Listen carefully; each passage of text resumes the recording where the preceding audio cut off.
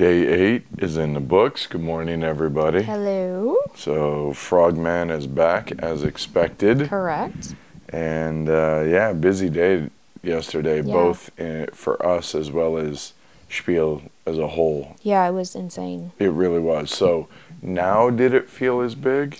Yes, because I could not get from one hall to the other without it taking like 20 minutes. I tried to warn you. Yep.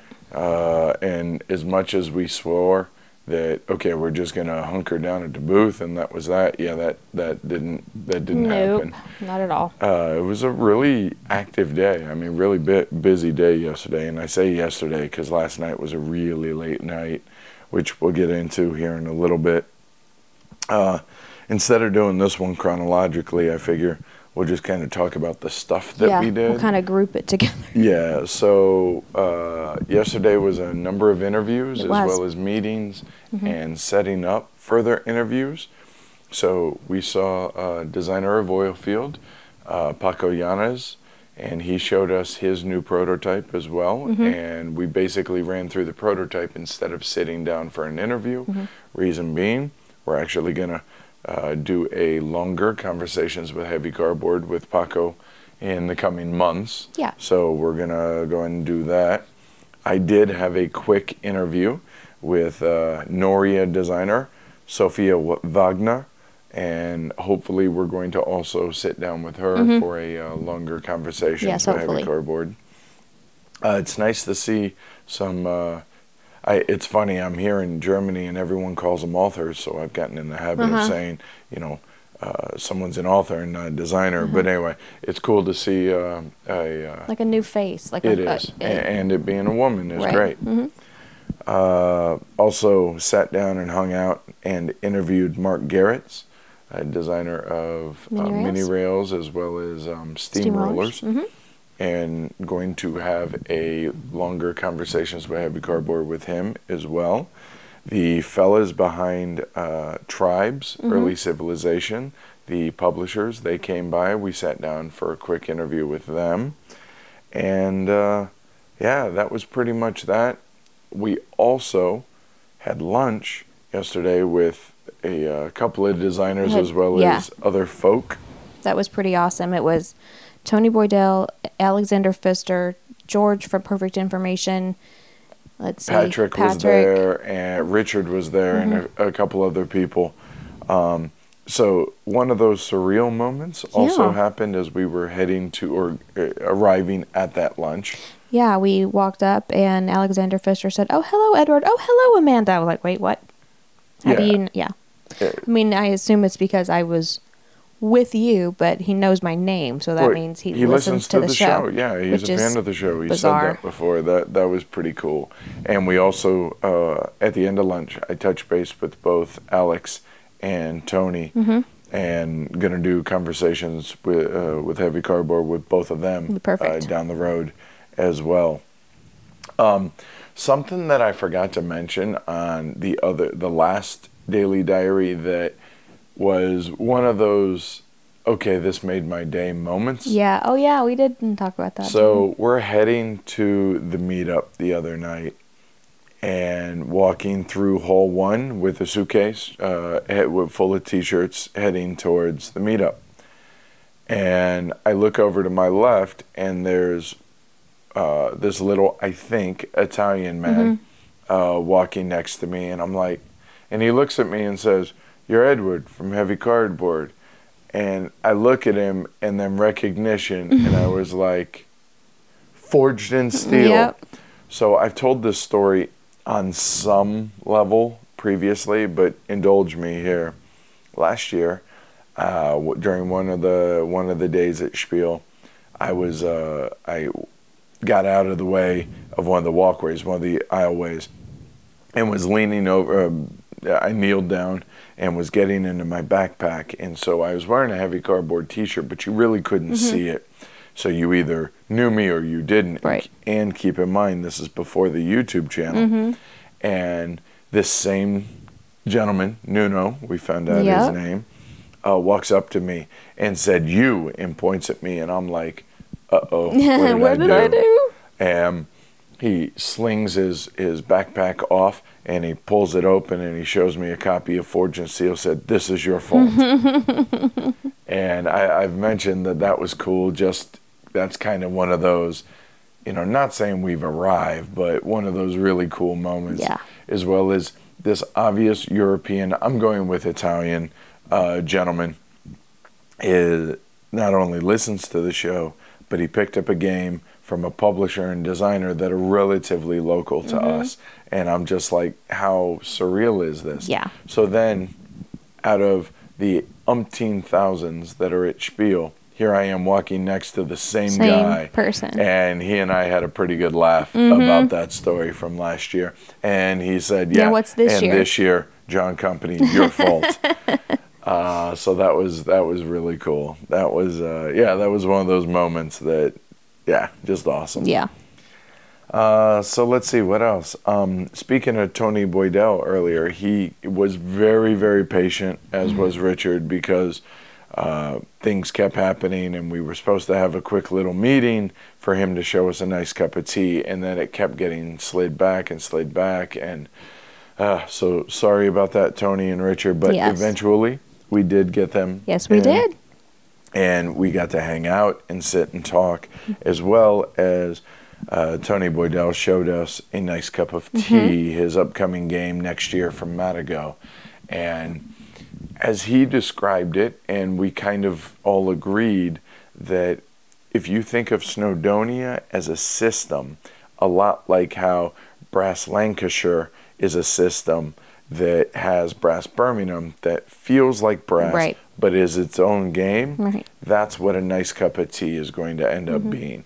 It's not a second edition, it's not anything like that, it's just taking the Snowdonia system and implementing it in a different way and adding new stuff to it, etc., etc. Looks great. Can't wait to check it out. Tony Boydell, and it's about tea, which you live on, so seems seriously, pretty perfect. Right? No doubt. We also had our second Kalimala game. We did, and it was a lot of fun. That was the first time that I've actually played the game. Every other time I've just kind of been watching and as it's been being taught and stuff. And I've really enjoyed the game, and it was a lot of fun to play with the people that we played with. Yeah, all patrons. Yeah, it was. So it was Peony, it was Uva, and Marlon. And everybody but Vinny had a Heavy Cardboard t-shirt on, but it was because he had just come from working at... Well, yeah, and it's his game, Edge of Humanity, right. So he had on that shirt, but everybody else had on a Heavy Cardboard shirt. So how chaotic is it? This is kind of embarrassing, but kind of funny. So Peony is standing at the booth, right, just before 1 o'clock, and he has a copy of Edge of Humanity with him. And he's like, "Hey, I'm here for our 1 o'clock meeting." And I'm like, "Oh no, did we double book? Really?" I'm like, did not put two and two together at all. I had no clue. And I'm like, "Dude, I am so sorry. We'll get with Amanda and reschedule. I'm sorry." And I was like, "We have our game of Kalimala and we can't." And he's like, "That's what I'm here for." And I'm like, "Oh, you're that Peony." As if there were so many running around. Because we know 15 of you. And so, that was, well, whatever. It's crazy here. And this is why we write down the schedule and why you're in charge of organizing everything. So obviously we had it all planned. It was never in doubt. Exactly. Thank you very much. But that was a lot of fun.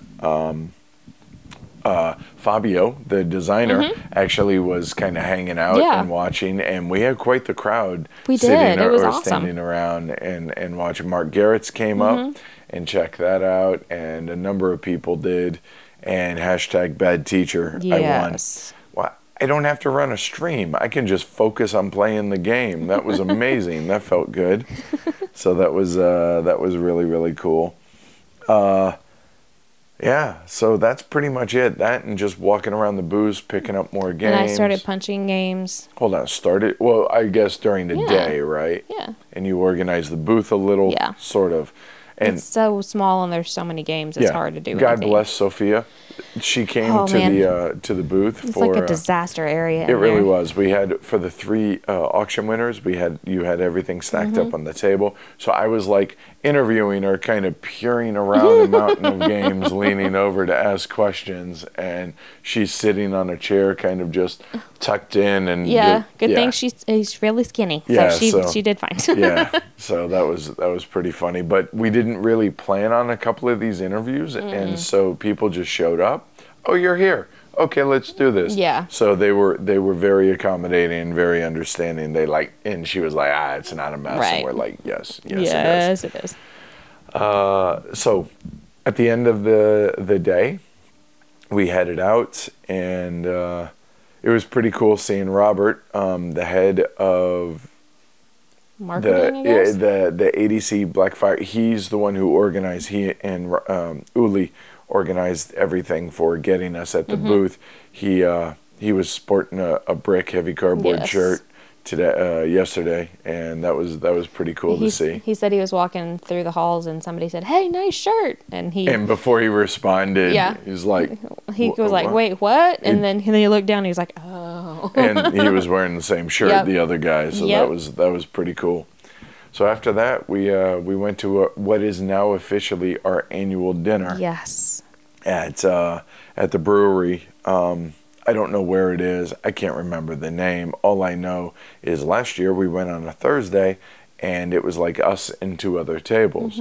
This year was a bit different. A little bit. It was a lot of people were there. Yeah. Well, it's Saturday night. It was jam-packed. They had a live band. The people were jamming, and just the sheer quantity of beer that is served in this place. Insane. The table next to us had 5 looked like university student dudes. They had a pony keg, or I don't know what it's called, but it was a keg of beer at their table. Keg, yep. Like they bring it on its own little mini pallet that sits on a table, and you just pour your own beer as needed. And at the beginning, I was just like, "Are you kidding?" And I took a couple pictures. And then when we left, I tilted it, right? And I was like, "What's up with this?" They said it's the second one. I was like, wow, to be young like that. Yep. Holy cow. Yep. So, you want to talk about dinner? Sure. So, Edward's talked about this dinner since he, had it last year. And so I knew what I was in for, but it was still exceeded my expectations because it was so delicious. So, this is the raw pork place. So, we ordered some of that. It was delicious. I don't know what else. Somebody else had something else, and I liked that a little bit better. But it was like a garlic butter spread with some sort of nut. No idea, and then but it was good. Some fried onions on top. And then the star of the show was the Schweinsachse, which was. Well, hold on.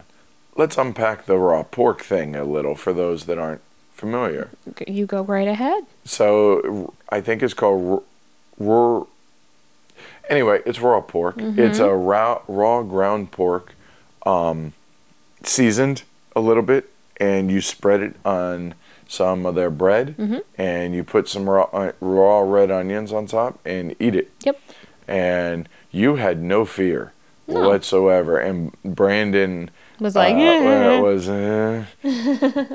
but tried it and had a full slice of it, and he was like, "Yeah, this is actually really good." And I'm like, "See?" And you liked it, right? No, it was good. Okay. The other one was better, but it was. I mean, I would eat that again for sure. And then, like I said, the Schweinsachse, and it had a gravy and potatoes and sauerkraut and mustard, and it was just this huge hunk of meat, and it was amazingly delicious. Yeah, it really was. We everybody ordered, not everybody, but most of the people at the table ordered something pretty crazy. So there were 4 of us, including 2 women, that ordered Schweinsachse. Yep. So, and then Clay and Rolf ordered the Brontosaurus steaks. These things were just massive pork chops, and it's unlike, the flavor was unlike any pork I'd ever had before, and was Man, it's hard to describe. It was really good. Duroc, I like Duroc steaks, and it was so amazing. Rolf gave me a bite. Very tempted to order that for next year. However, Martin had ordered like this mixed skewered meat. It literally was like a Brazilian steakhouse just in front of him. To where all his meat came on this hanger and the skewer was hanging off this hanger that came next to his plate, and it was like 1.5 feet tall, full of just skewered different meats, sausages and beef and pork. It was so weird. It really did. Really good. It really looked like churrascaria. Yeah, something right that like Brazilian steakhouse, or whatever. It was crazy. And so he finally unskewered it, and he set the stand next to him in the chair, and he's like my little skinny friend. And it was just the food was unbelievable. The company was fantastic. What'd you think of the beers? It was really good. I only had one kind. It was like the dark beer, right? No, it was like there's light, medium, and dark, and I think this one was a medium. But I just drank whatever Yolanda said I should have. So okay. But I think it was a Dunkel. I don't know, but it was really good. Okay. I did try it. You did? Didn't like it that at all, really. The dark beer, had you ordered that, I might have had a little bit more and tried some more of that. I had a glass of German red wine. Not good. It's like grape flavored water. Yeah, it was really thin, a little fruitier than I like, and yeah, just had a weird aftertaste. Not a fan. So I ended up having a liter of still water along with a Coke. They never serve ice. I know, and I'm so excited to go back to America to get some ice. So yeah, and then after that, dead tired, exhausted. Yeah. And full belly, and not the best conditions to learn a new game. But Rolf and Andre wanted Clay and I to try out, and you, but you were busy. Yeah, I was busy punching antiquities. Yes. So we brought about 15 games back to the house to punch, and everybody kind of chipped in punching games and got them all punched out while playing. Yep. Rolf was sitting there punching a game while talking about coffee roasters. Right. It was funny. So their latest prototype, these are the designers behind Wildcatters. They have a game called Coffee Roasters that is unlike any other game that I've ever played, and that's a good thing. Yeah. It does have a little bit of a Arkwright feel in the way the coffee is distributed, but it takes place, I think it's 1960s Brazil and fair trade coffee, and it's competitive to where players build corporations, and they can build up to 5 different corporations to work the fields there in Brazil on the mountainside, then to dry the coffee, then it gets imported to or exported to Antwerp, and then there are contracts to fulfill. I'm butchering the description of this. I was exhausted last night. It sounds about like what I was hearing going on, so. But I gotta say, I am hella impressed and really excited. Now, it's still in development, so it's not finished, and they don't have a publisher yet, although I know Clay was awfully excited about having played it. So after we only played half a game, we played 2 of the 4 rounds because all of us were beat tired. But then we sat around talking for about half an hour, kind of going over different aspects of the game and what we thought could be improved, and the reasoning behind why certain things are the way they are. And Coffee Roasters is going to be, provided it stays similar to how we played it last night, legitimately super excited. Awesome. And I don't get super excited about a lot of games, and I don't have to say that about this because they're not in this room listening to us. But yeah, legitimately excited about this game, and I think people are going to really, really dig it that like the types of games that we like. Cool. So after that, passed out, forgot that time went back an hour, so actually got an extra hour of sleep last night. So right now it's coming up on 8:30 or so.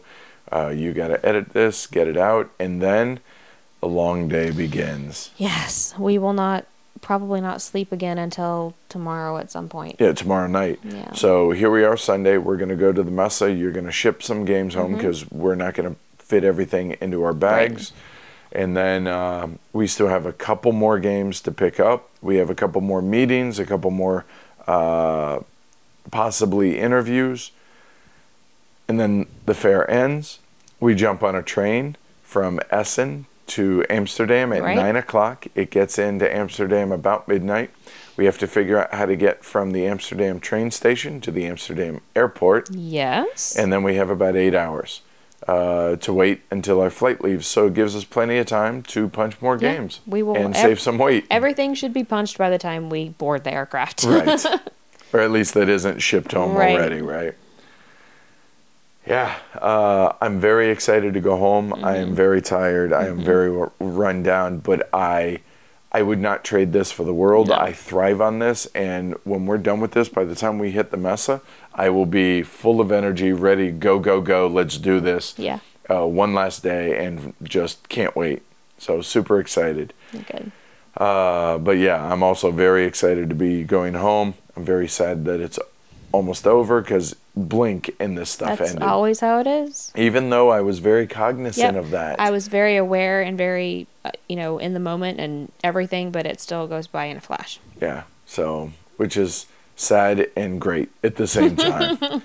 All right, guys. So next time you guys hear from us, we'll either be from the train on the way to Amsterdam or at the Amsterdam airport. Yep. That's for sure. All right. We'll catch y'all later. Bye, everybody.